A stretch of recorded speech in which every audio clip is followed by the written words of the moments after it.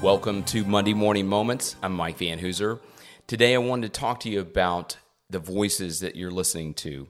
And I think it's really important when we think about voices that we hear.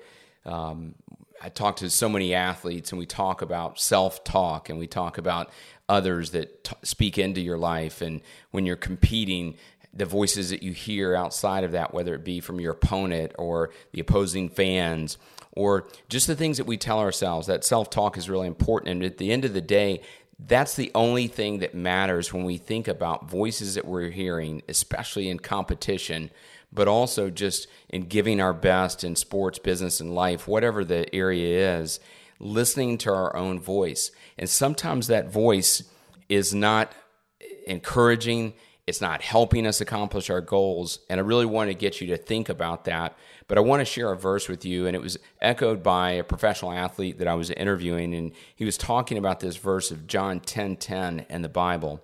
And it says, "The thief," some translations say the enemy, but the thief or enemy comes only to steal and kill and destroy.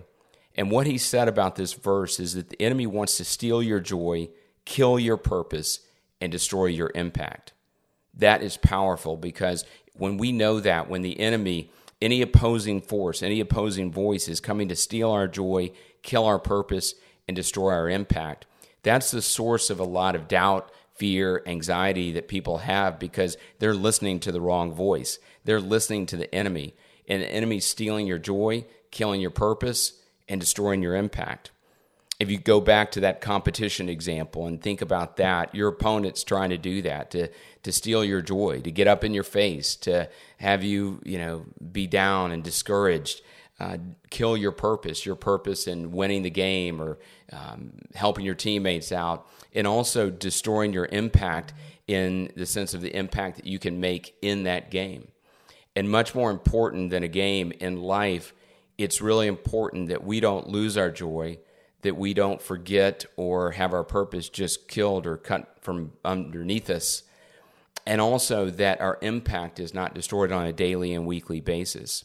So I want you to think about that, and this axiom as well that we share with a lot of the athletes that we speak into as far as coaching and also some of the team events we've done, that what you choose to focus on magnifies in size. What you choose to focus on magnifies in size. And I think that's really important when we listen to the wrong voices speaking into our lives saying, you can't do that, or you shouldn't even try that, or you haven't done anything to date in that area. Why even try to make an impact with your life? You need to make sure that you're not focusing on that, because when you choose, and it is a choice, when you choose to focus on the wrong voices and the wrong lies about you, then those are just going to get bigger and bigger in your mind. When you choose to focus on the distractions that are there, those are going to get bigger and bigger in your mind. But when you choose to focus on the right things, what we choose to focus on magnifies in size. So if we're choosing to focus on the right things, the possibilities of making an impact, the joy that we have in doing the things that we do, whether it be playing a game or leading our team or leading our home, we choose to focus on possibilities around that. Those are going to get bigger and bigger in our minds, and we're going to take daily steps and actions to make that happen, all in God's timing and God's will for our lives. And so I really want you to think about that. In the second half of John 10:10, after we hear the discouraging news that the thief comes only to steal, kill, and destroy, we hear Jesus say, "I came that they may have life and have it abundantly."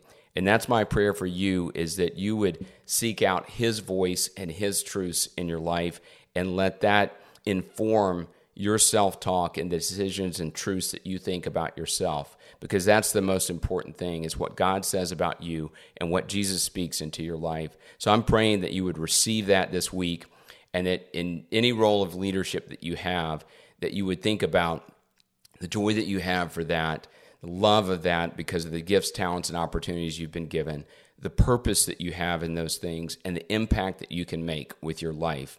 And as always, make the most of the moments in your life.